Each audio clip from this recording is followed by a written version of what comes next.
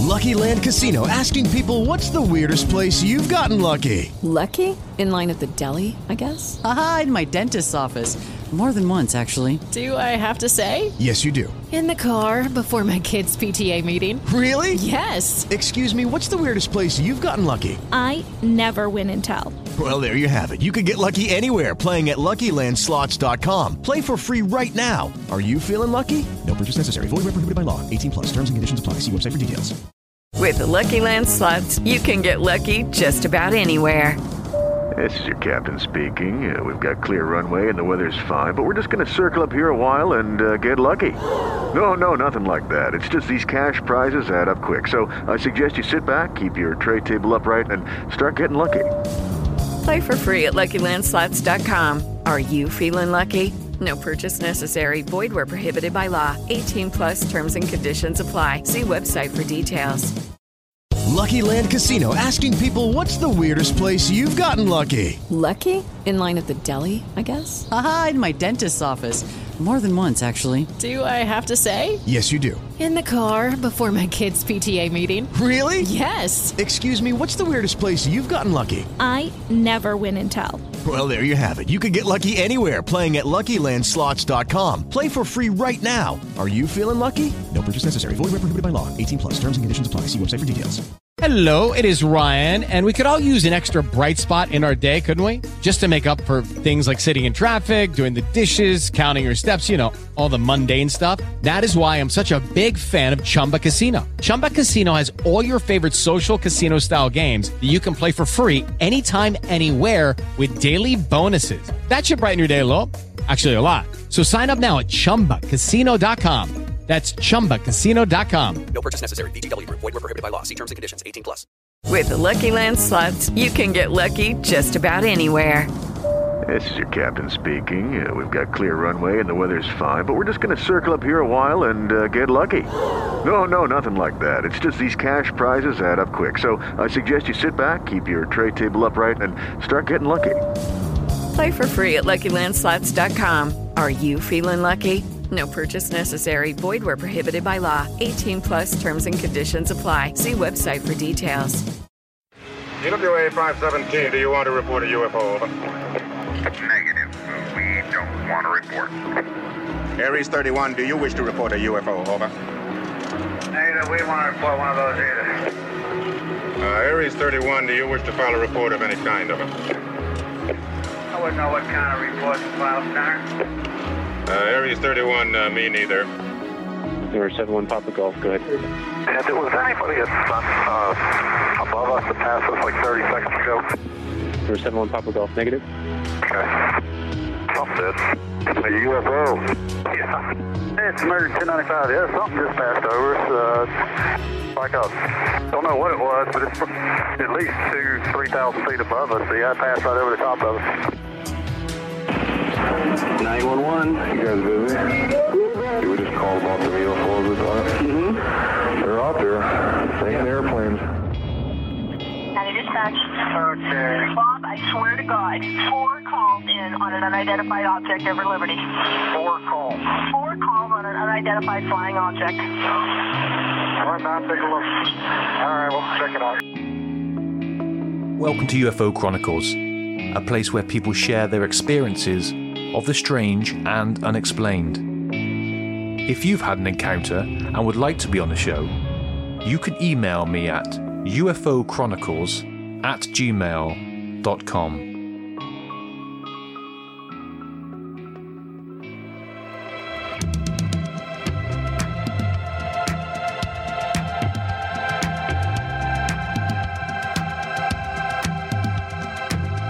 Hello everyone and welcome to the show. How are you all doing? I'm Nick Hunter and this is the UFO Chronicles podcast. Tonight's guest is Dr. Ogi Ogas and he comes to us from Boston in Massachusetts. Dr. Ogas is a mathematical neuroscientist and author, and he will be sharing his 30-year encounters with intelligent extraterrestrials he refers to as Intex. Dr. Ogi Ogas is up next. But first, if you enjoy the show and you would like to help support the podcast on Patreon, you can do this for as little as $1 a month. Head on over to www.patreon.com/UFO Chronicles Podcast. You can also find a link in the description of this episode below. Any help is very much appreciated. Now, on with the show.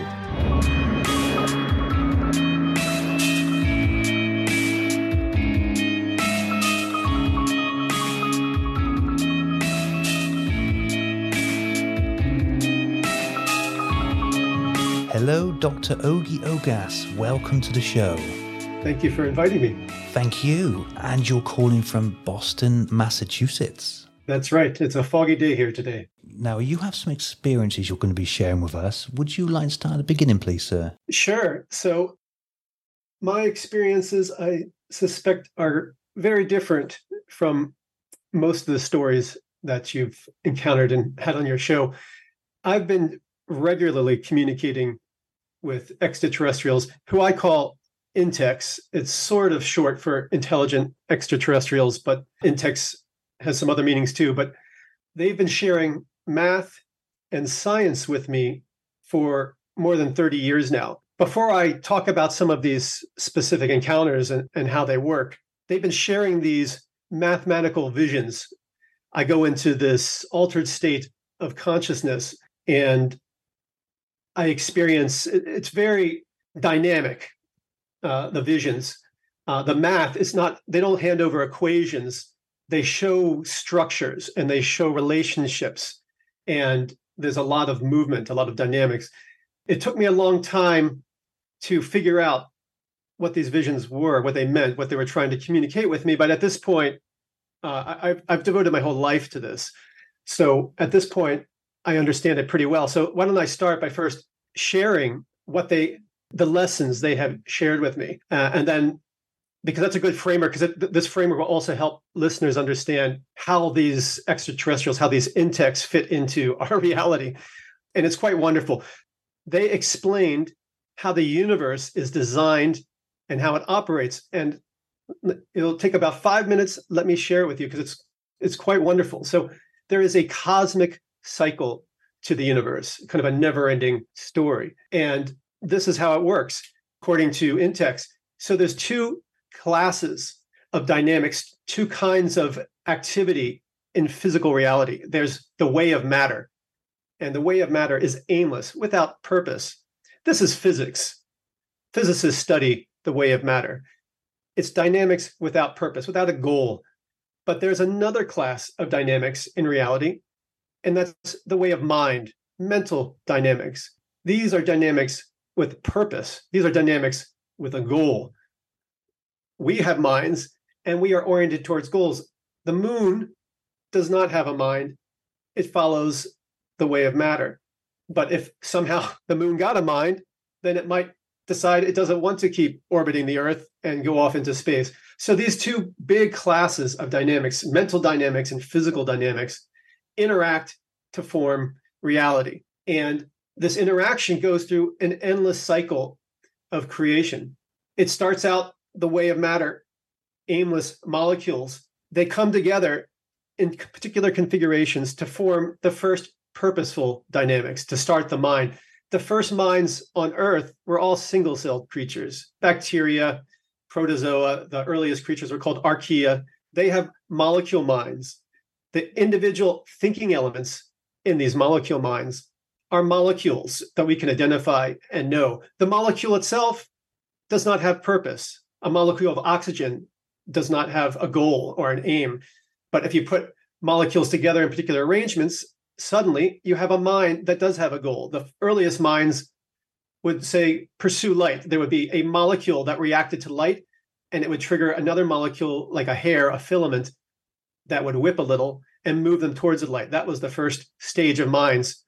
So now we have begun what Intex calls a ladder of purpose. There's a ladder of purpose in the cosmos, and at the lowest rung 1 on this ladder, are these single-celled minds, these molecule minds. Rung 2 are the neuron minds. These are insects and jellyfish and worms, invertebrates. Their minds consist of neurons, but each neuron itself is a self-contained mind. So that's the second layer of purpose. The third layer of purpose in this ladder of purpose are called module minds. These are the vertebrates. These are animals, fish, reptiles, amphibians, birds, mammals. Their minds, the thinking element, are networks.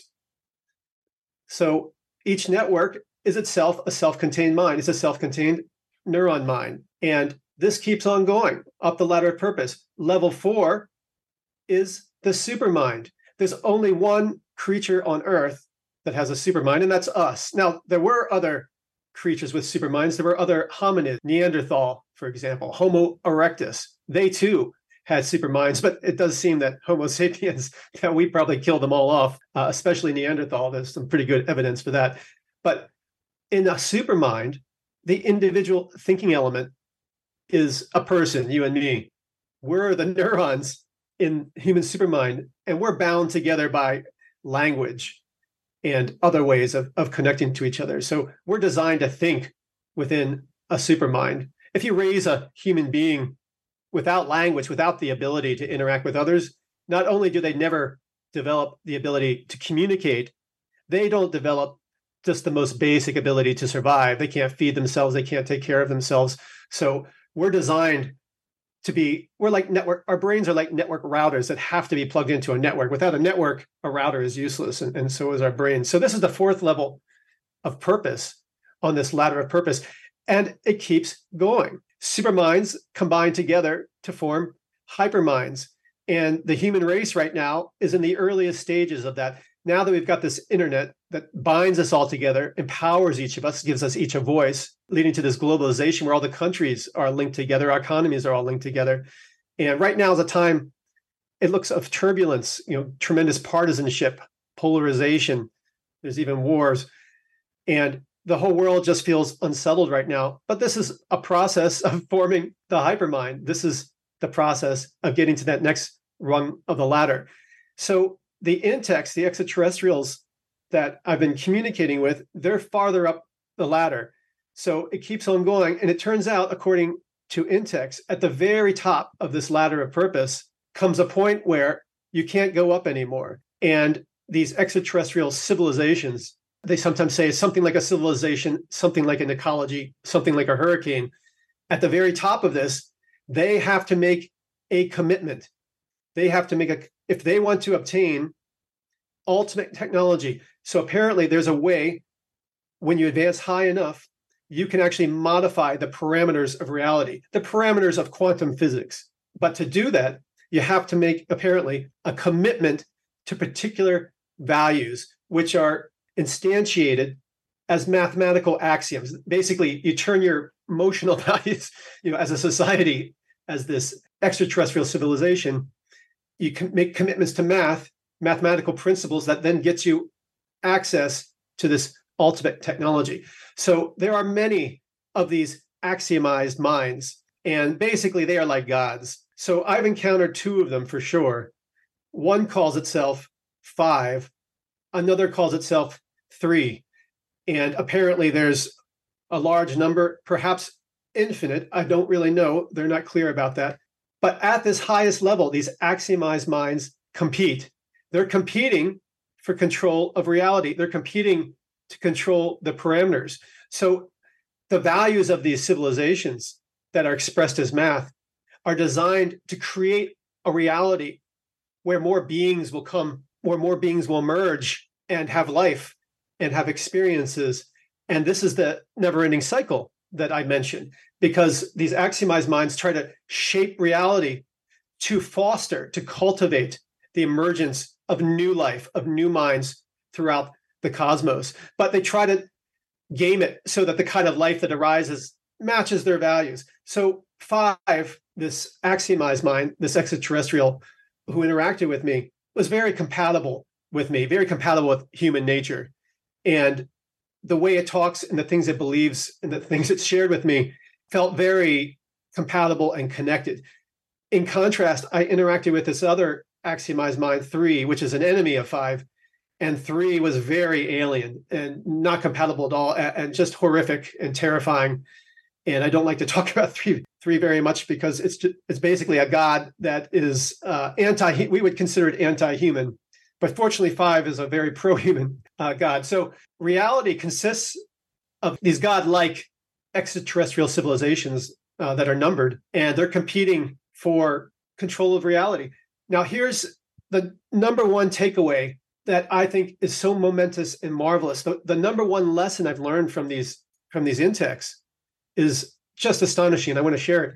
It's this: the universe was designed for the emergence of love.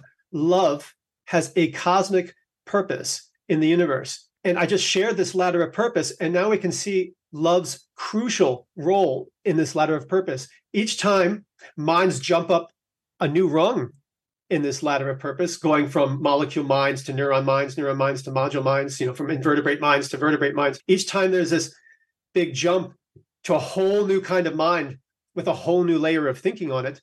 The only way this jump can occur is through love. What has to happen is the minds at the previous level have to be willing to sacrifice some of their self, some of their selfishness, some of their self-interest, some of their ability to make their own decisions in order to join up with a group of others to form a single mind. So the individual molecule minds, like bacteria or protozoa, amoebas is a great example.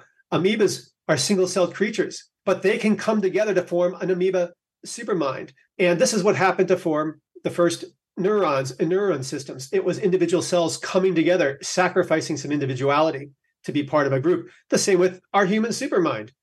We all have to sacrifice some independence and some self-autonomy in order to be part of the human community. And so it goes. But each time, get to that next level, you must have love, selfless, compassionate love for others. The only way to ascend to new levels of intelligence and resilience and adaptiveness and wisdom is through love. It is the design of the cosmos, according to Intex. And this is the cosmic cycle. So creatures, minds like us, are constantly coming into being in the universe. And we start to ascend, we start to rise.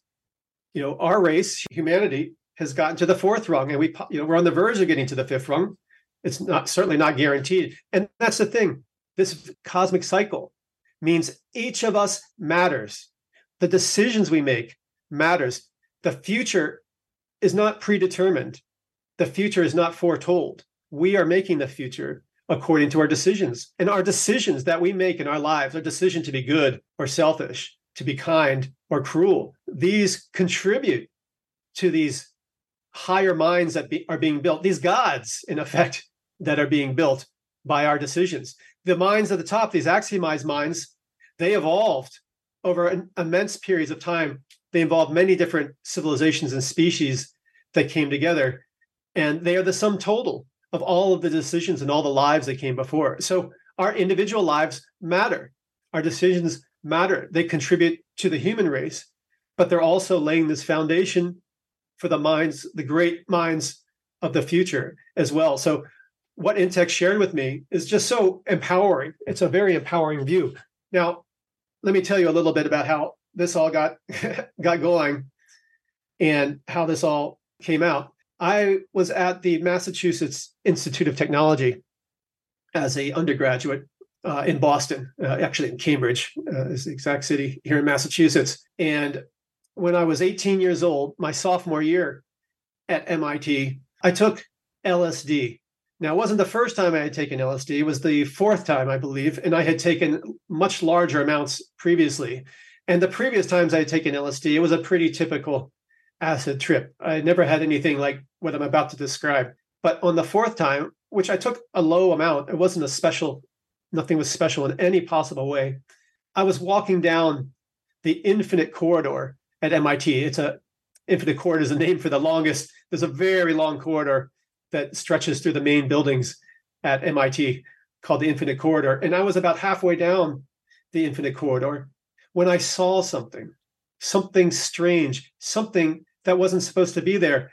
And look, I understand I was on LSD and everything on LSD is strange and not supposed to be there. But even within that, there was a pixel, like a bit of light, like a pixel on a computer screen that was twinkling, but it just didn't seem connected with anything else. It didn't even seem connected with my perception. It's very hard to explain. It wasn't clear if it was a concept or a percept or perception. And I started paying attention to this thing, and it turned into a wire, like a wire stretching through space. But when I looked at the wire, it looked like a hollow tube, like looking into a syringe is the best way to describe it. It was like looking into the tip of a syringe. And when I did and saw that it was hollow, at that moment, it expanded like a tunnel and completely swallowed me up.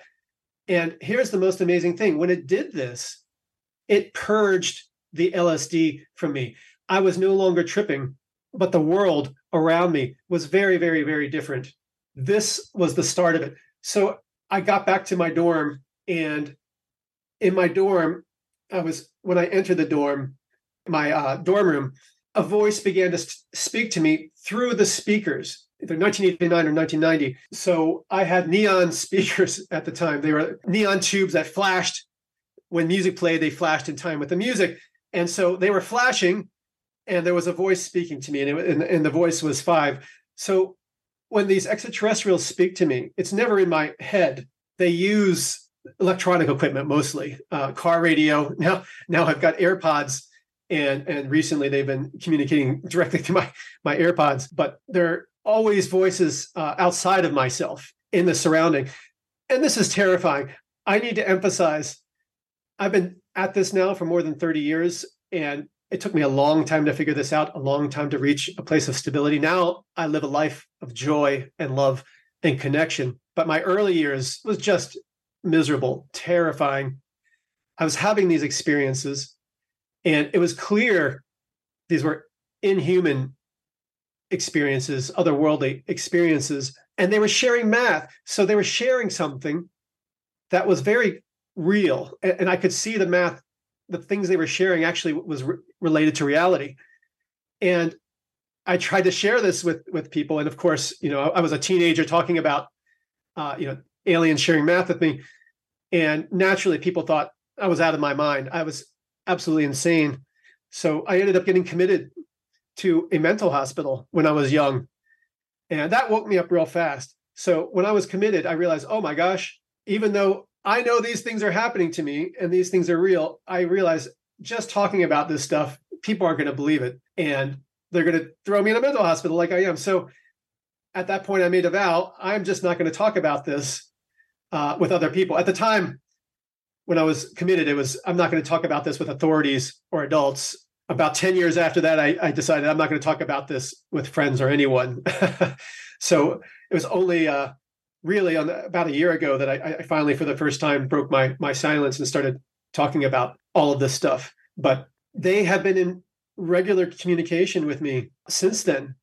And the math that they've shared with me has helped me figure out the mathematics of consciousness and the mathematics of self-consciousness, which is an entirely different physical, mechanical phenomenon than consciousness. How language, the mathematics of language, how we're able to exchange meanings between minds. Music, I'm a big fan of music, and I've always wanted to understand how the music brain works. And so all of these, I've even published. I have a book out called This Is What It Sounds Like, where we explain the musical brain. My co-author is Dr. Susan Rogers.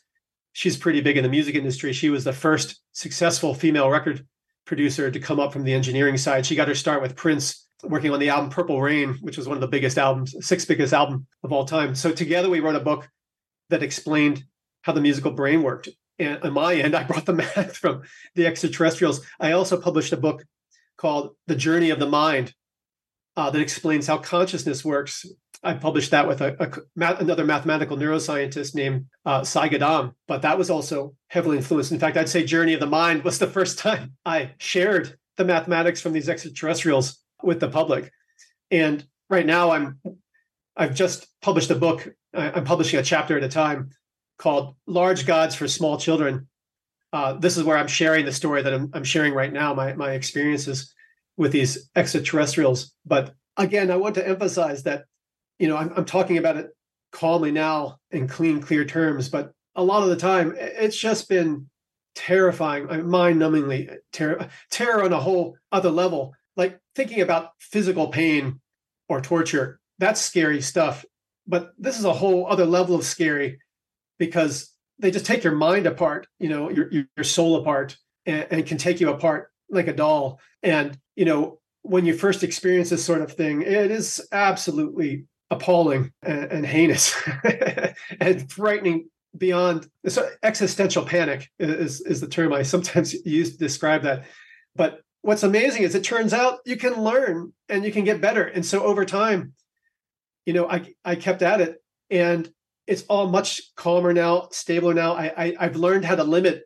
In the early days, it was like a fire hose, and I just didn't know what to do. Now I understand, to limit things and to constrain things to make it more manageable in the communications. I don't get quite intensity and the breadth of information. Like in the early years, they shared huge amounts, but the process of doing that's just so scary. So these exchanges are at a much slower rate now, but it's a lot less terrifying, which I can tell you I appreciate very much.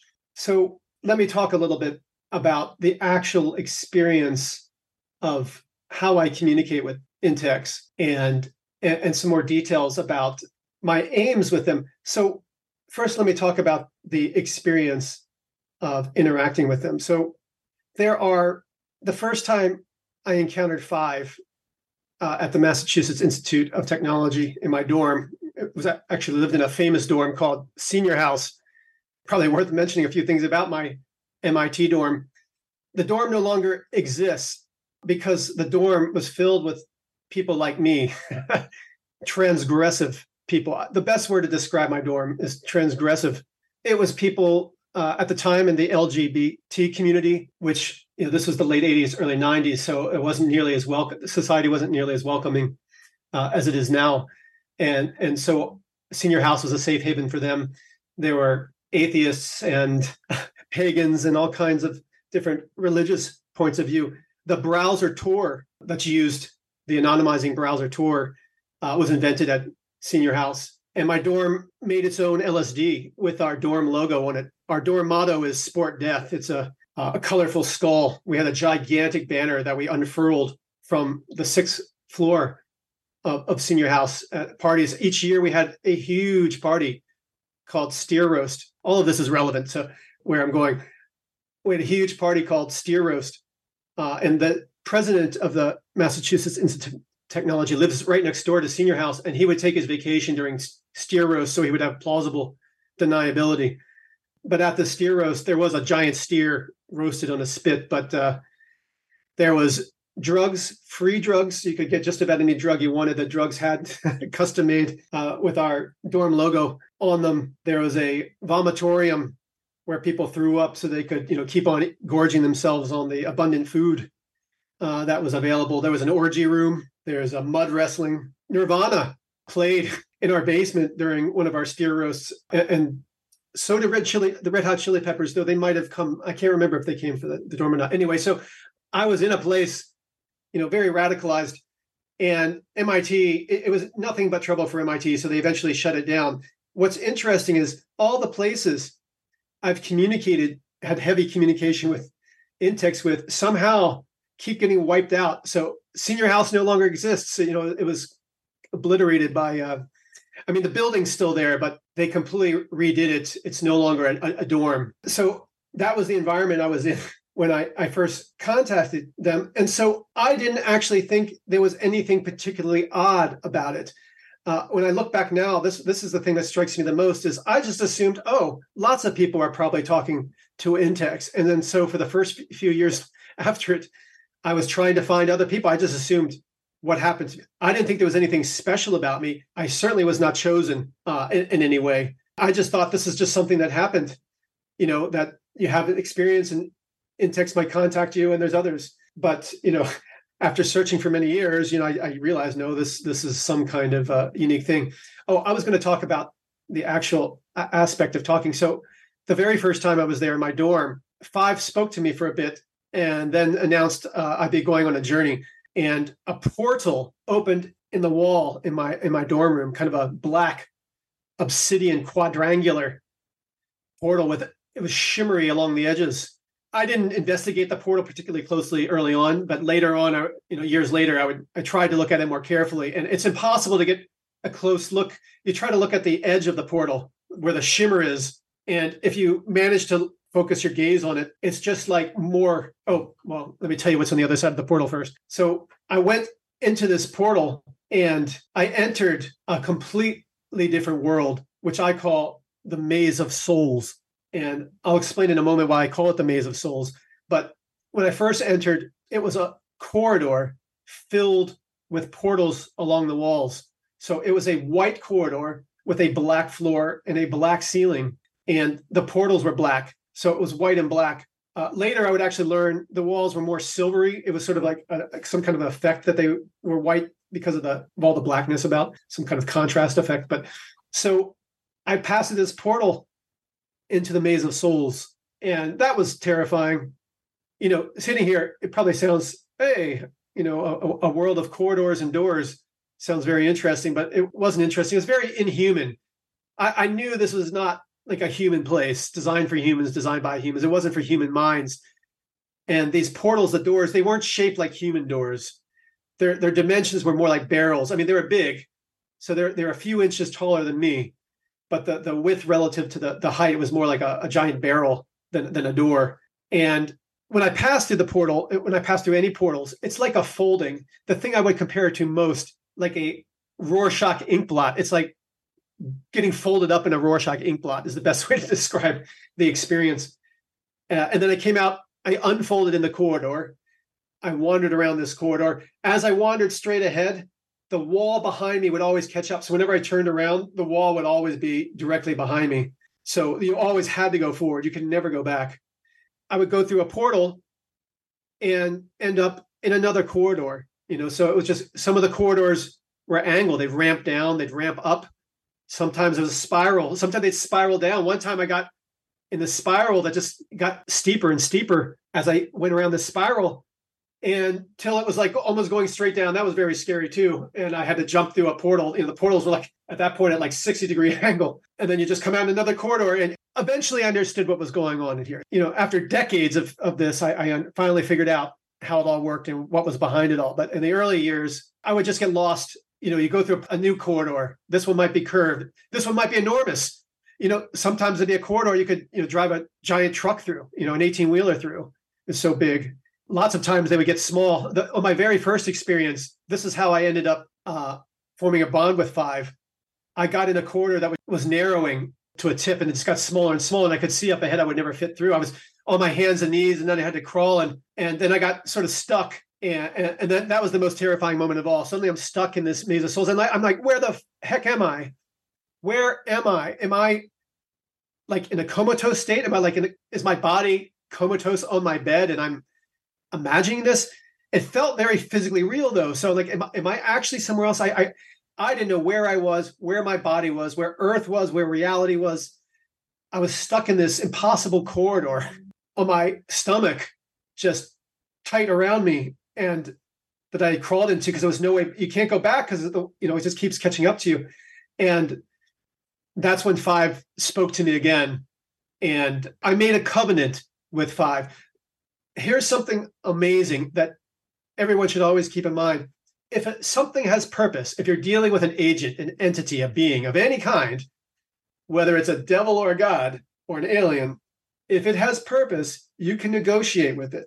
Anything with purpose has goals, has aims, has wants and desires, and therefore you have the ability to influence that if you have something to offer. And I did have something to offer, which was access to Earth. So I made a covenant and got back to senior house at MIT.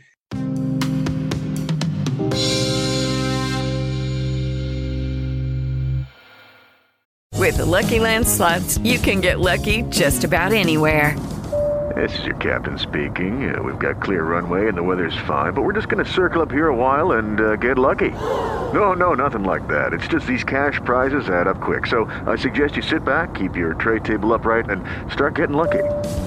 Play for free at LuckyLandSlots.com. Are you feeling lucky? No purchase necessary. Void where prohibited by law. 18+ terms and conditions apply. See website for details. With Lucky Land Slots, you can get lucky just about anywhere. Dearly beloved, we are gathered here today to... Has anyone seen the bride and groom? Sorry, we're here. We were getting lucky in the limo and we lost track of time. No, Lucky Land Casino, with cash prizes that add up quicker than a guest registry. In that case, I pronounce you lucky. Play for free at LuckyLandSlots.com. Daily bonuses are waiting. No purchase necessary. Void where prohibited by law. 18+. Terms and conditions apply. See website for details. It is Ryan here, and I have a question for you. What do you do when you win? Like, are you a fist pumper, a woohooer, a hand clapper, a high fiver? I kind of like the high five, but if you want to hone in on those winning moves, check out Chumba Casino. At ChumbaCasino.com, choose from hundreds of social casino-style games for your chance to redeem serious cash prizes. There are new game releases weekly, plus free daily bonuses. So don't wait. Start having the most fun ever at ChumbaCasino.com. No purchase necessary. VGW. Void where prohibited by law. See terms and conditions. 18+. Are you intrigued by paranormal talk radio? You'll love the new paranormal radio app from TalkStream Live. You'll find a great selection of talk shows covering UFOs, ghosts, strange phenomena, and much more. Download the Paranormal Radio app now and start listening to the very best in paranormal talk entertainment, including the network you're listening to right now, the Paranormal Radio app, free in Google Play and the iOS App Store.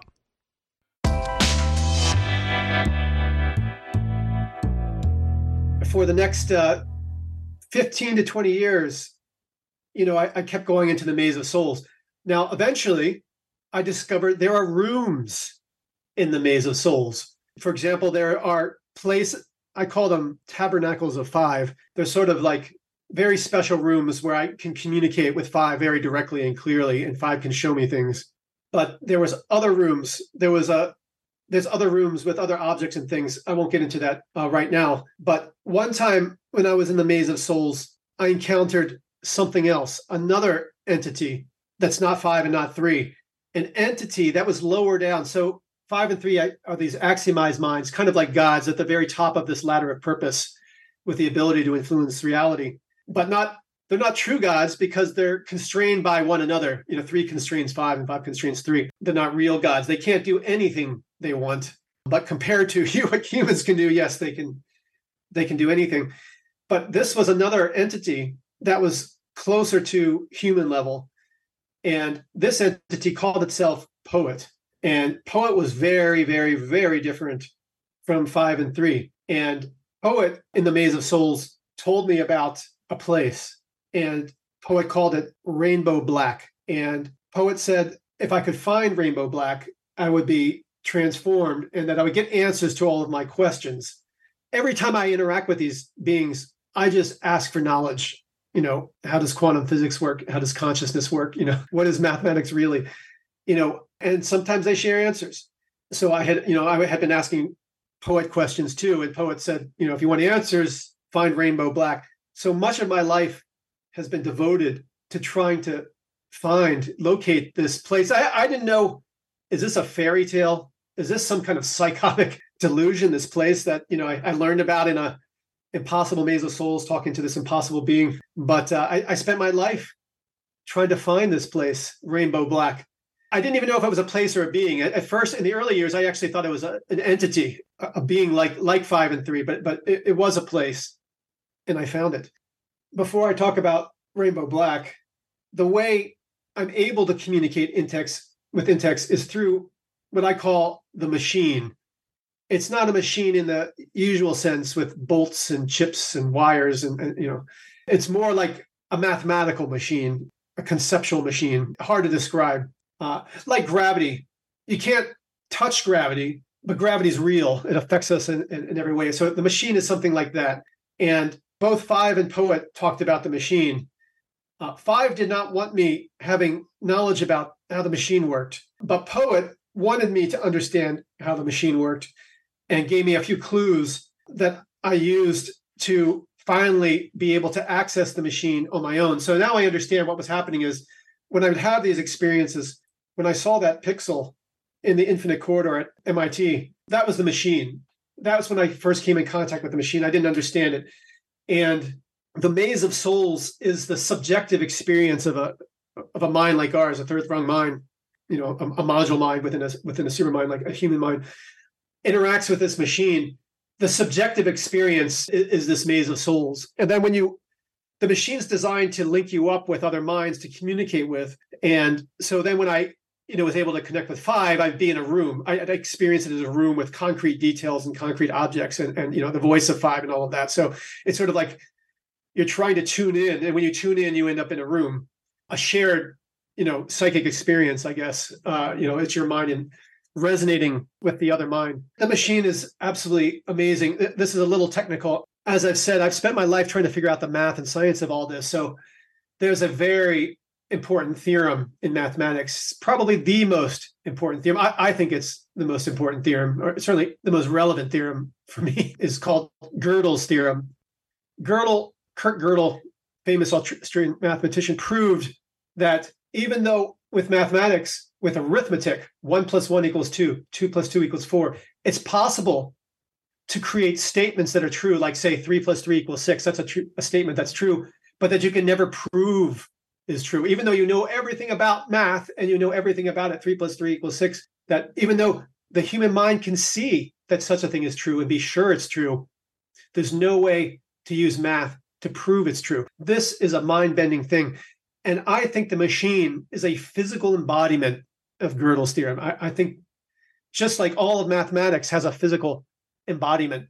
All the time, mathematicians invent mathematical ideas, and it turns out they exist in the world. A famous one is a mathematician named Riemann, who invented curved geometry.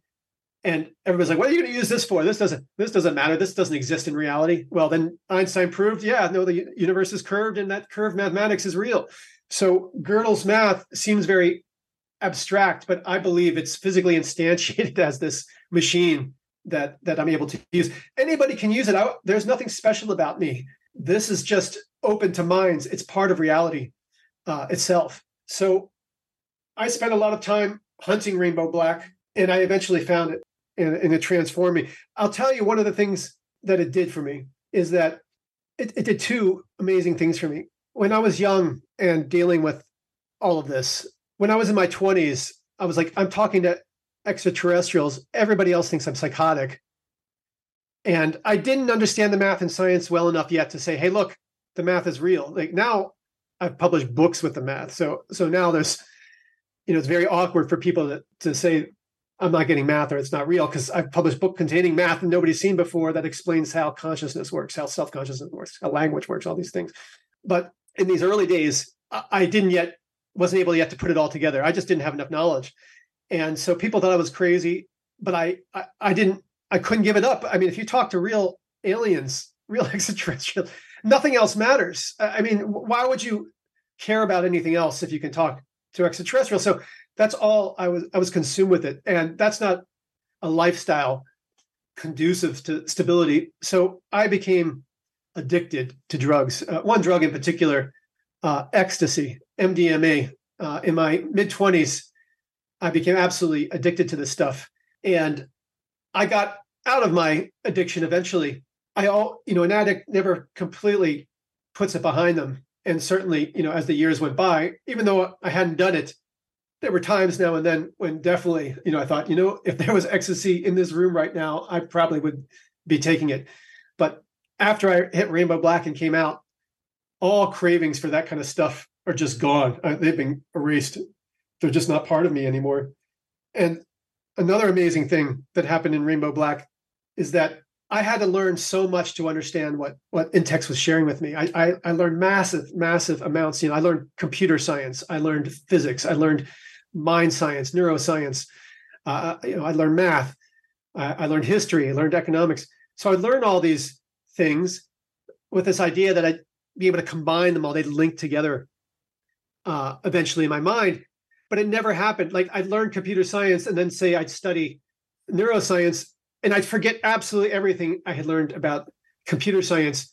And so I wasn't really getting these boosts in understanding. I kept having to relearn everything. And my whole life has been like that. Like I can learn anything very quickly and understand it, but then I'll forget whatever I learned before. This is how I got to the $1 million question on Who Wants to Be a Millionaire. I spent 2 months studying trivia. I'm terrible at trivia. I don't care about trivia. I don't know anything about trivia. Trivia, I know, is very popular in the UK. You guys crush us on kind of trivia questions. But and I spent 2 months learning trivia, and I got to the $1 million question. I even figured out the $1 million question on the show. You can see this. It's national, national television. The question, amazingly enough, was about Boston. Now, let me say, when I was sitting there in the chair on Who Wants to Be a Millionaire, I thought this was Rainbow Black. I thought, because I was told by Poet that to get to Rainbow Black, I would have to pass through 5 veils. And I thought the last 5 questions of Who Wants to Be a Millionaire, the money questions where you make real money, that those were the 5 veils. So, 50,000, 100,000, 250,000, 500,000, $1 million. I thought those were the 5 veils. So I was sitting in the chair convinced that this was it, that I had gotten here, and that if I got these questions right, the skies would open and I'd be in Rainbow Black. So there I was looking at the $1 million question on Who Wants to Be a Millionaire. And it came up. It was a question about Boston. Which of these 4 ships was not at the Boston Tea Party? So you had to know the names of the 3 ships at the Boston Tea Party, which is very obscure trivia. There are no Americans that know that. But the night before, because I had been studying, I knew the night before I was going to get the $1 million question the next day. And so I also knew that in the American version of the show, more often than not, they put American history questions in the $1 million spot. So I just studied American history like crazy. And I happened to have seen a photograph that showed the 3 Boston Tea Party ships the day before. I didn't study it. Like, I didn't say, okay, I'm going to memorize these ships. I just looked at the picture, and I knew I looked at the picture. And so I was sitting there in the chair. If I could pull the memory of those ships out, I'd have $1 million. I was trying to do it. I was a grad student at the time in mathematical neuroscience, and my specialty was memory. I have a terrible memory. That's why I was studying this. I have a terrible memory. I forget everything. And so I had developed all kinds of techniques to try to remember stuff. And so I'm there furiously using these techniques in my mind. How can I access this picture? What are the names of these ships? And there on the show, I figured it out. I said, it's D. William. And on the show, you'll see me say this. I say, I think it's D. William. Well, then I actually said, final answer. I said, final answer. And I got it right. And then 5 spoke to me. And 5 told me, no, you're not supposed to win the $1 million. I jumped back 2 seconds. And on the show, you can see I have this very strange, weird look on my face because I just came back from speaking with 5 and I got scared and I walked away. And yes, the answer was, in fact, the one that I had said and had said final answer. And of course, that was the right answer. So I didn't get the $1 million. I only got the $500,000. And so it was not life-changing as I expected. And I thought it was going to be very life-changing, that I'd be getting to Rainbow Black, but no, it turned out to be much more mundane. So there's a machine that I use, but these days, I no longer need the Maze of Souls. These days, I've just been doing this for so long and just, it's hard to explain.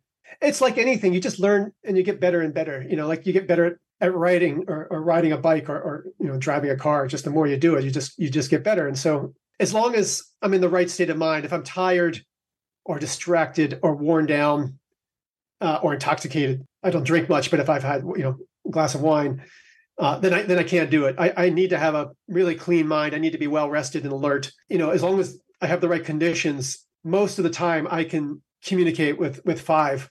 I suspect I could probably do it with 3, but that's the last thing I'd want to try. I can't do it with Poet. I can't summon. Poet is much more of a free agent that does its own thing, much more unpredictable, much more like a human. But 5 is everywhere. So 5, it doesn't matter what you're doing or where you are. 5 has a ubiquitous, constant presence that you can tap into, so to speak. Now that I've finally reached some sense of understanding, some calm, some peace, some stability, especially now that I've been to Rainbow Black, I want to share this. All this time, I didn't know where this was heading, what I'm going to do with this, what is all this, what are you supposed to do? I've been writing books, I've been sharing that, but I wasn't even sure I was ever going to try to share this. Obviously, telling the world that you regularly talk to aliens, it gets you committed. I know firsthand that that's the case. I don't think anybody's going to do that now. It's hard. I'm married, I've got a kid, and me out there talking about this isn't something they're going to find pleasing. But I just feel what I've learned from these entities, from Intex, is so important, so marvelous, so amazing. It's so welcome. love matters. There's a cosmic purpose to love, into the physical structure of reality. We ascend this ladder of purpose through love. You can give it whatever name you want, but selfless compassion for others of your kind, I call love. That our decisions matter. It's not predetermined. The physicists today, will tell you it's all predetermined. We don't, free will is an illusion. No. Free will arises out of this ladder of purpose. The ladder of purpose breaks determinism. It breaks the way of matter. The way of matter and the way of mind are different. And the way of matter is deterministic. The way of mind is not deterministic. We have free will. This is built into the structure of reality. And there's no one God. There may be one of these numbered gods, one of these axiomized minds might be the Christian God. I'm agnostic about that. That doesn't really interest me one way or the other. But it's certainly not the case that there's one God of everything. The universe. So here's something very big that Intex shared with me early on. And oh my gosh, it's so true. It's called the fail-safe supreme. Let me back up a little. Why can't anybody access this machine? I'm talking about the machine. It's built into reality. It's all around us. It's like the Matrix, from the movie The Matrix in a way. It's all around us all the time. Well, it's protected by fail-safes. These are things that prevent wandering minds, human minds, from just stumbling on it. I had such a strange confluence of factors that allowed me to see the pixel. And I do have a little bit of an unusual mind. I'm autistic, and I now understand that it was my autistic mind that helped me see this pixel. But anyway, there's fail-safes protecting the machine. And much of my life has been identifying these fail-safes and unlocking them, disabling them. That's pretty much what my life has been, disabling these Intex fail-safes, the fail-safes on the machine. But there's something called the fail-safe supreme. This is a fundamental, it's sort of like a mathematical principle, a physical principle built into the structure of reality that prevents the formation, the existence of a single God. So apparently, if you get a single God, the universe freezes or paralyzes or something bad happens, is what Intex says. So the universe is designed so that a single God can't form. That's why there's the axiom minds compete. There's competition at every level of the ladder of purpose, competition and cooperation, all the way up and all the way down.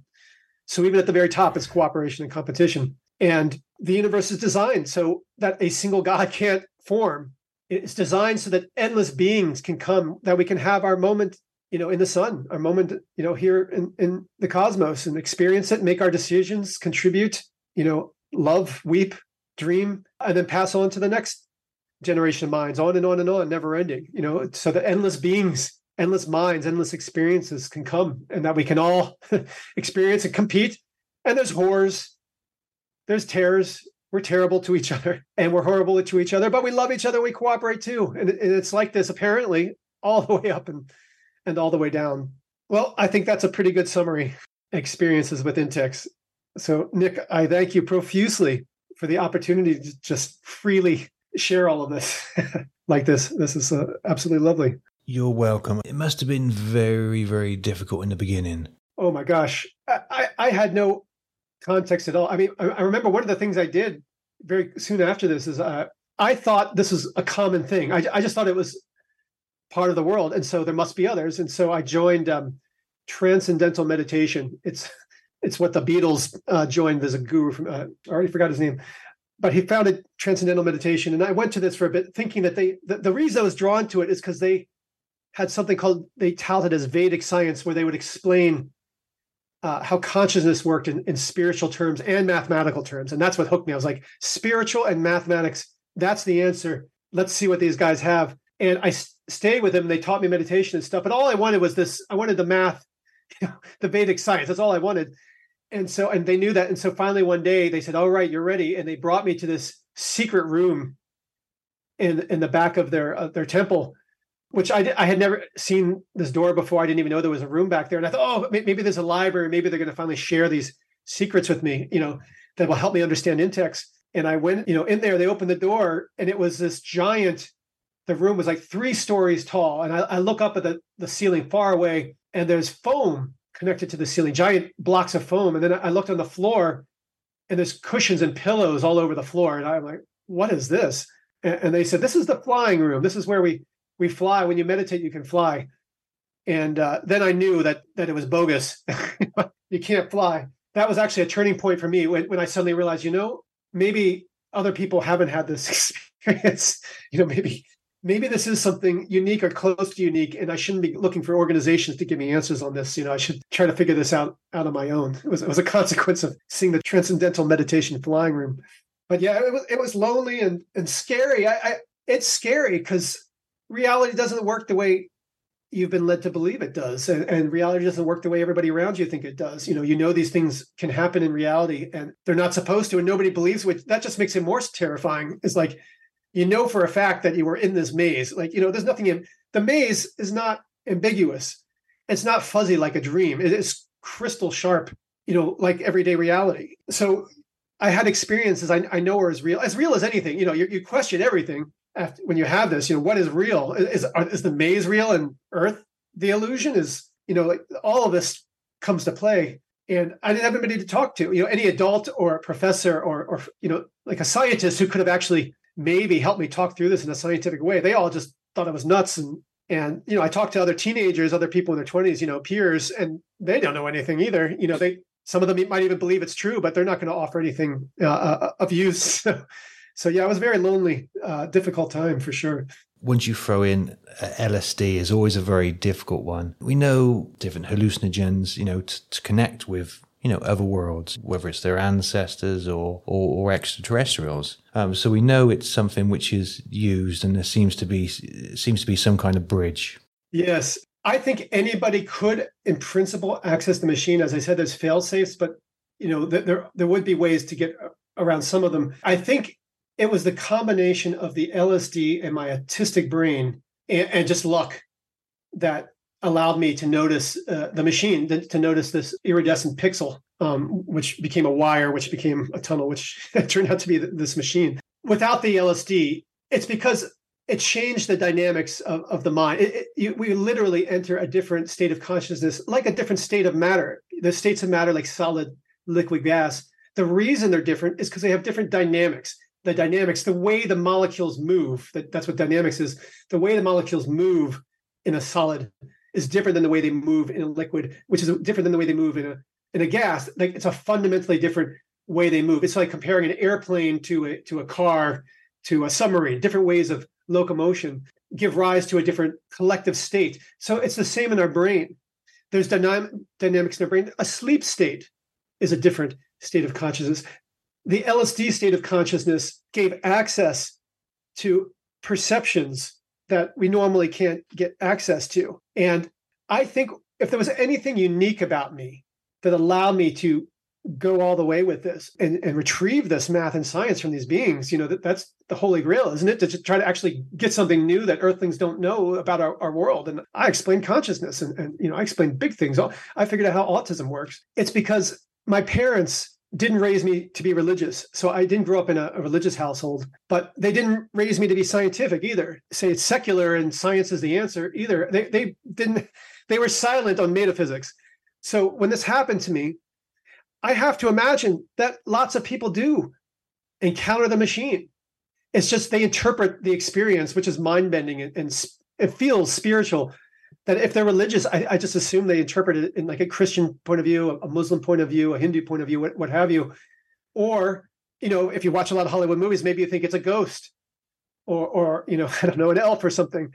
I think probably most people would project one of these things onto the experience, interpret in terms of one of these framings, which would help them make sense of it, but then would cut off the ability to go further. It really is mathematical. I was not a mathematical person. I hated math. Oh my God. I took math in high school so I wouldn't, to pass out of it in college. And I got to MIT and didn't want to ever take math again. So when they started communicating math, it was like, I had taken a semester of Hungarian language and hated it. And now suddenly, there's a guy talking to me in Hungarian. I got to learn the damn language. I was not a person that liked doing math before any of this happened. But I think what happened is that because I did not immediately think, oh my gosh, this must be an angel, or this must be a ghost, or this must be, Christ the Lord.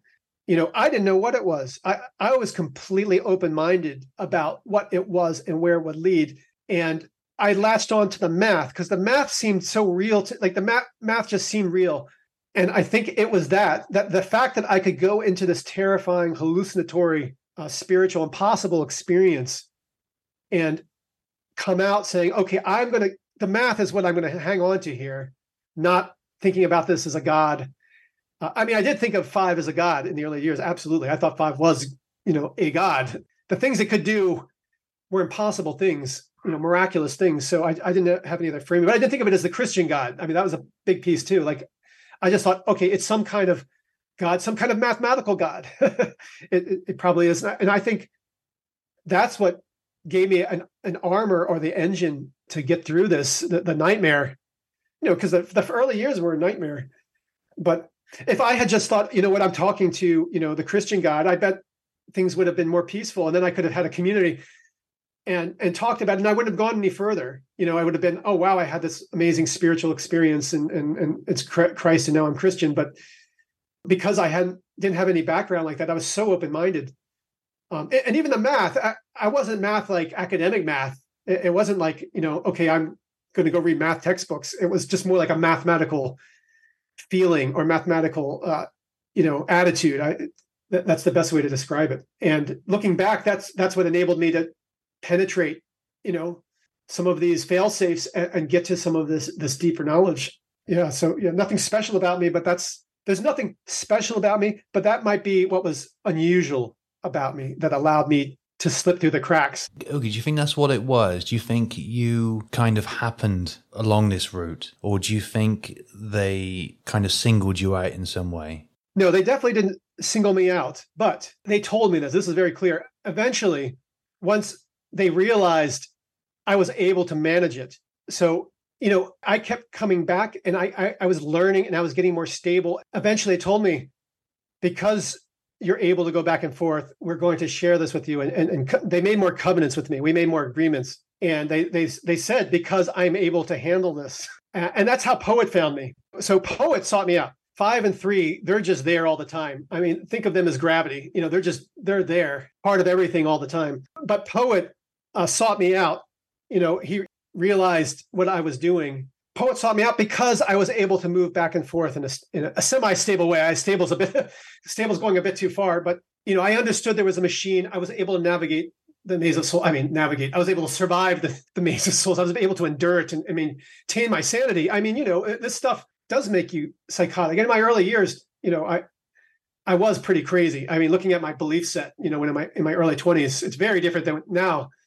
And I had a lot of absolutely nutso beliefs as I was trying to figure this out. But no, yeah. So I was not singled out at first. Absolutely not.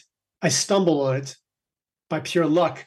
But then once they realized that I was managing it in some way, I was able to maintain coherence or something like that, continuity of consciousness. They did treat me different. They wanted to make covenants. And as I said, Poet sought me out, told me about Rainbow Black, which absolutely changed my life. So, I certainly think a lot of us out there are kind of teetering on the border, just hanging on by a thread. You hear of many people, Tesla, for instance, Nikola Tesla. Yes, he believed he was in contact with higher. Yes, the pigeon, holy pigeon that flew in his hotel window. That's right. Shot a beam of light from the pigeon's eyes into his eyes, and he knew his work was done. Yes, if I may add, and Philip K. Dick, science fiction writer, famously, a woman came to a door wearing a necklace, and the woman had light. The same thing, light beams, according to Dick, flashed from her eyes to his eyes. And then he realized he was in contact with an extraterrestrial known as Valis. So who knows? That was a huge event for Philip K. Dick. It was a huge event for Tesla. They've written about it with passion.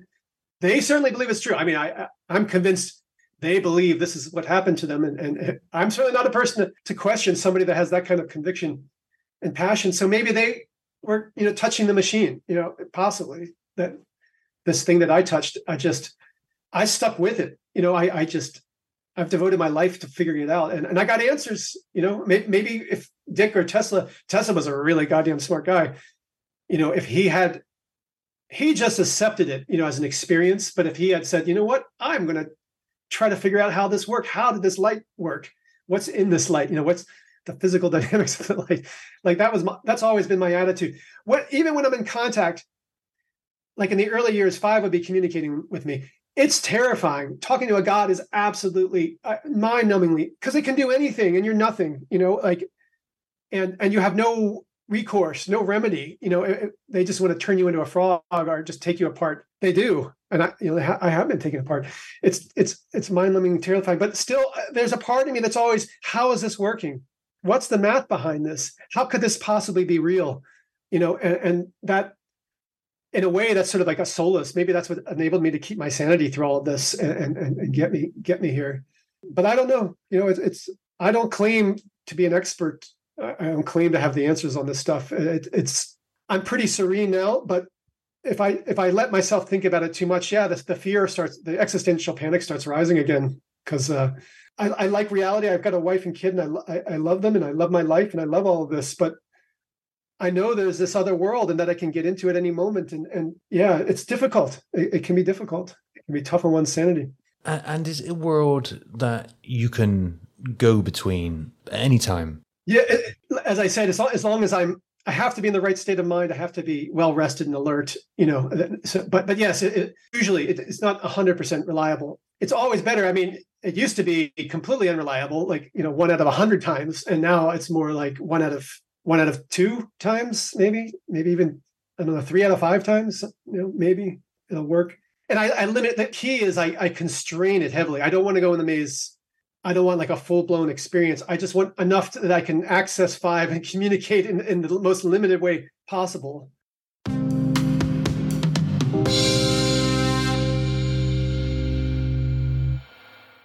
Telepath is a weekly digital newsletter filled with the latest paranormal news, trending topics, and fresh articles from some of the most popular critical thinkers in the community today. Stay informed on your favorite paranormal podcasts and live streaming talk shows. Interact with the Telepath and upload your paranormal story or pics. It could be featured in an upcoming edition. Sign up right now for the free Telepath newsletter at paranormal.radio. That's paranormal.radio.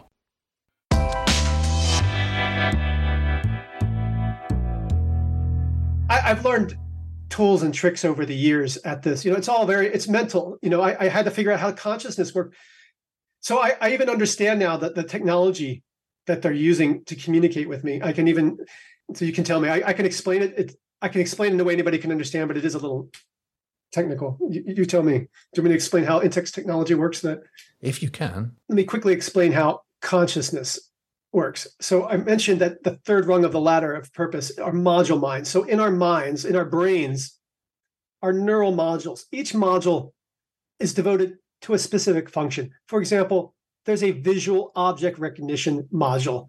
This module identifies visual objects. We see a basketball. We know it's a basketball because of our visual object module. There's also an audio object recognition module. Snap my fingers, and our audio object recognition module identifies, that is a snapping. Somebody's snapping their fingers. So we have multiple modules in our brain, each devoted to a different function. Some of these modules can produce conscious experience, such as our visual object and audio object identification modules. Now, the way they produce consciousness is through resonance. What is resonance? Resonance is the physical activity in your brain whenever you have a conscious experience. What is resonating? There is your expectation is resonating with the facts on the ground. Your prediction about what's going to happen is resonating with what's actually happening. It's a top-down activity is resonating with bottom-up activity in one of these modules. And when that happens, when I'm looking out the window, I expect to see a tree. There's the tree. I'm resonating on the tree. I'm conscious of the tree. My top-down expectation is resonating with my bottom-up. So every time we have a conscious experience of something, there's resonance in our brain. Now, these modules can resonate together. So whenever one of these modules resonates on something, so I'm looking at a tree out my window right now. It's a fir tree. It's got pine cones on it and green needles. My visual object module is trying to resonate with the rest of my modules, trying to get them to resonate on the tree, and it's doing it. So now my audio, I'm listening. My audio is focusing. Can I hear the tree? Can I smell the tree? My spatial localization module is like, okay, the tree is about 20 feet away. So whenever our module resonates on something, it tries to get all the other modules to resonate too, to resonate together. And they compete. If behind me, somebody says, the house is on fire, my audio module, actually, that would be my language module, is now going to try to take over my brain, and it will take over my brain because it'll have much stronger resonance than the other modules. And so my whole mind then will focus on figuring out if there really is a fire or not. So consciousness occurs by resonance. Our modules resonate, and when they resonate together, we have a more engaging and immersive experience. When we listen to music, I explained, Intex helped me understand how music consciousness works. So we have 4 modules in our brain involved with music. There's a rhythm processing module, a melody processing module. There's a timbre processing module. Timbre is the quality of the sound. This is a violin or a trumpet. There's a lyrics, language processing module. These 4 modules resonate together when we're listening to music, which is why music is so immersive and so engaging. It just makes us feel that emotion just so directly. It's because 4 modules in our brain are resonating in perfect harmony when we listen to music, is why it's so powerful. And this music resonance is important. It's relevant because that's how Intex technology works. Intex technology works a lot like the way music works in our brain. So what Intex is doing, it's resonating. It's creating resonances with the neuromodules in my brain. And the maze of souls is my subjective experience. It's what I'm experiencing as it's trying to align the resonance through the machine, is aligning the resonances in my brain so I can resonate with Intex. It's a lot like listening to music. It's sort of like tuning in a radio, and when there's static, between channels, that's when it's maze of souls. It's just corridors and doors. But when you can establish the resonance and can, then communicate, it's like getting a channel. Now I can hear the music, it's resonating 4 modules of my brain. 5 resonates, and then I'm in a room and I can hear 5's words, and 5 can show me things that, then 5 gives me these visions and shows me math and science and things like that. So yeah, that's how Intex is able to give me these visions and show me these things. Wonderful. Okay. And the Intex, tell me a little bit more about them. Have they explained to you where they're from, where they reside, and what they're doing communicating with us? I believe that the gods, the axiomized minds, like 5 and 3, I think they're everywhere. I don't even want to speculate because I don't know, if it's other dimensions. I don't know. But somehow, because they're always accessible anywhere, I think somehow, and because they can manipulate, they have the technology to control the parameters of reality. So I think they're able to access all of reality somehow. So they're kind of everywhere and nowhere. They were beings like us, and they might be comprised of beings like us. It might just be a vast, galaxies of humanoid, or AI, what have you. But lots of individual minds like us, 3rd rung minds, 4th rung minds, what have you, 5th rung minds, all combined together. But no, I have asked to try to get a sense of the physical where. Are they in the galaxy? Where do they begin? Do they begin? How should I understand where they began? But they don't give answers to that. And even though I've been to Rainbow Black, and I understand that this connects together all of the cosmos, so all of the cosmos are connected in this. But yes, I don't have any clear sense of, are they on the star Vega? I don't know. That the physical location, both location and time, get very, very weird. And this time is very, very. I learned how time works too, but I'll save that one for another day. That was a little more technical. You may explode people's heads if you start going into time. Because a lot of people, they'd probably just settling down to have breakfast and listen to the show. And already you've expanded their minds. I hope so. And I just want people to know that your life matters. Your decisions matter. Like your choices matter. In a cosmic sense, you are creating reality, and you're creating the beings that will come. These cosmic beings, are being formed out of the decisions you make in your life, the love you give or withhold. Yeah, I couldn't agree more.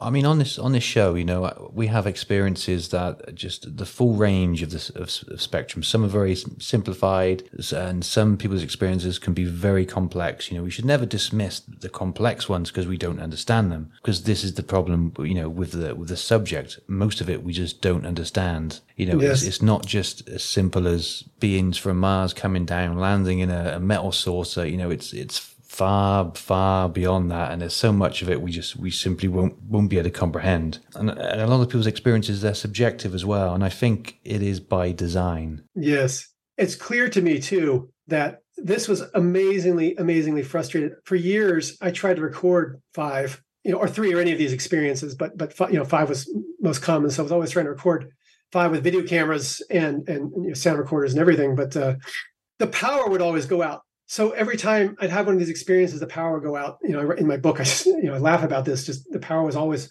going out in my life in my 20s. But I think now it has to be, this subjectiveness is one of the fail safes. And the fact that it started through LSD, well, nobody's, it's easy for everyone to dismiss, oh, you first encountered them by taking LSD. Yeah, I'm sure that's real. But it's intentional because it's part of this fail safe. And they also, a lot of the experiences, get tied up with shameful things, like something shameful would be happening. And then there'd be communication so that if I wanted to share what happened, I'd be compelled to share like a terribly shameful thing. This is a tactic. This is a strategy. It's part of the failsafe that, to make it so that it's hard to validate and hard to eject it. 'Cause you can't look, if people were just talking to aliens in an everyday sort of way, just reality would start coming apart. You can't have it. So, you got to maintain some order. And so that's held by these fail-safes, preventing the information from flowing in ways it's not supposed to flow.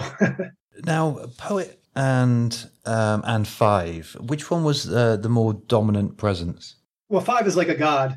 Poet was like talking to an individual. Like Poet was like like what we're doing right here, to be honest. Poet had personality. 5 and 3 don't really have a personality. I mean, I can describe a personality, but they're very, not monotonous, that's not the right word, but balanced, preternaturally calm. Like there's just a calmness. It is like talking to a god. I don't know how else to describe it. Like a god without a personality. It's like talking to math, something like that. It's like talking to physics, something like that. But Poet had a personality. Yeah, not a flamboyant or an extreme personality, but the very fact that there was a character, the character traits, it all was a huge difference. Because with 5 and 3, it's sort of like interacting with an AI. And for all I know, the things I'm actually interacting with is not like a living biological entity. It's some kind of AI device that they have set up to deal with entities that come into the machine or something. If the fact that it's always very consistent talking with 5 and 3, and it's always flawless. I don't know how else to describe it. So, but yeah, like 5 and 3 are like gods, and Poet is like, I mean, it's not a human. Like there's a strange, Poet has a strangeness for sure. It's like talking to a very odd human, where it's like talking to a little bit like a ChatGPT, like these new AIs, where they sort of have you can sort of have a personality, but the more you interact with them, it's like, wow, this is a very weird person. It seems less and less human the more you interact with it, even though they sometimes say, optimistic things. They might have a tone sometimes, but in the amalgam, it seems less and less human. And Poet was like that. Yeah, I think we get that. I mean, I've had friends over the years that very similar to the way you just explained. And I'm sure there's people out there which are still on the Boston Tea Party trying to remember the boat names. And going back to history, I think one was it Otter or Beaver? Beaver was one, yes. Beaver. Yes, you nailed it. I can't remember the rest of them, the other ones, though. Eleanor is one, and Dartmouth is the other. Dartmouth. Eleanor, Beaver, and Dartmouth. Right, yeah, okay. I know it was to do with tax, wasn't it? Or in tea and tax and that kind of thing. Yeah. Because I bet you there's listeners out there that were shouting the names.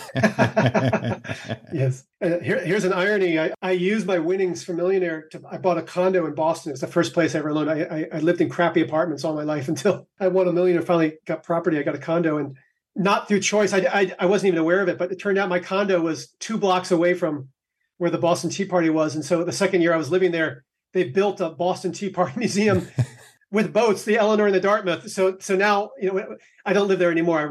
During the pandemic, I moved out, but for almost 15 years, every day I would walk past the 2 Tea Party boats, and every time thinking, I could have had that other $500,000. Why didn't you let me? I knew I deserved it. I earned it.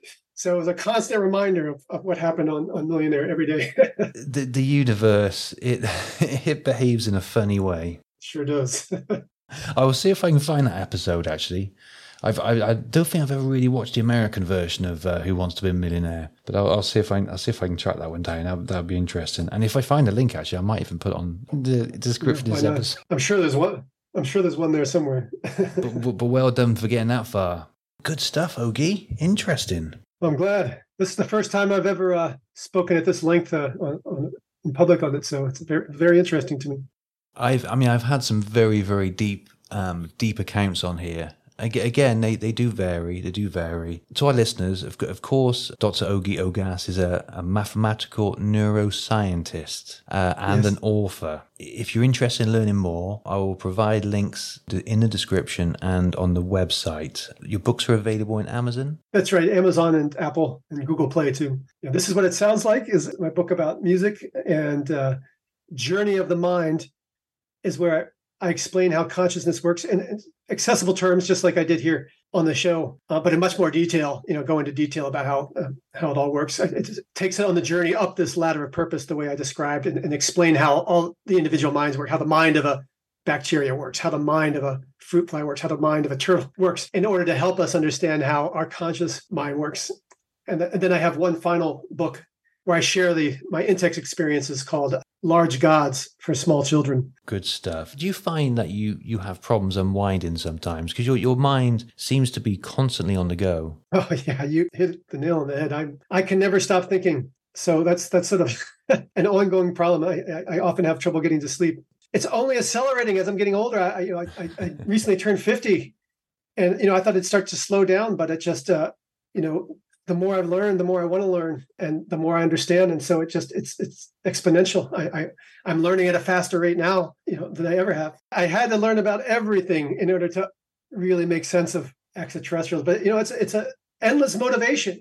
Like knowing I will get to talk to them again and learn something new. I mean, there's nothing like it. There's no greater motivation than that. What's next for Ogie? Well, right now I'm trying to share this with the world. So you're one of the first times I've talked about it at all, and this is the longest I've talked about it. But I'm trying to figure out how to share this. And you probably are already more familiar with this than me. But most people don't want to hear it. Most people's minds are closed to this sort of stuff. So it's a real challenge that I'm finding. I'm getting a real understanding of when Copernicus, 400 years ago, was telling the world, hey, the Earth goes around the sun, not the sun goes around the Earth. And people didn't believe it. Now I understand. It's not that they weren't capable of understanding that, the Earth goes around the sun. It wasn't that was too advanced, and it wasn't even that it was too shocking.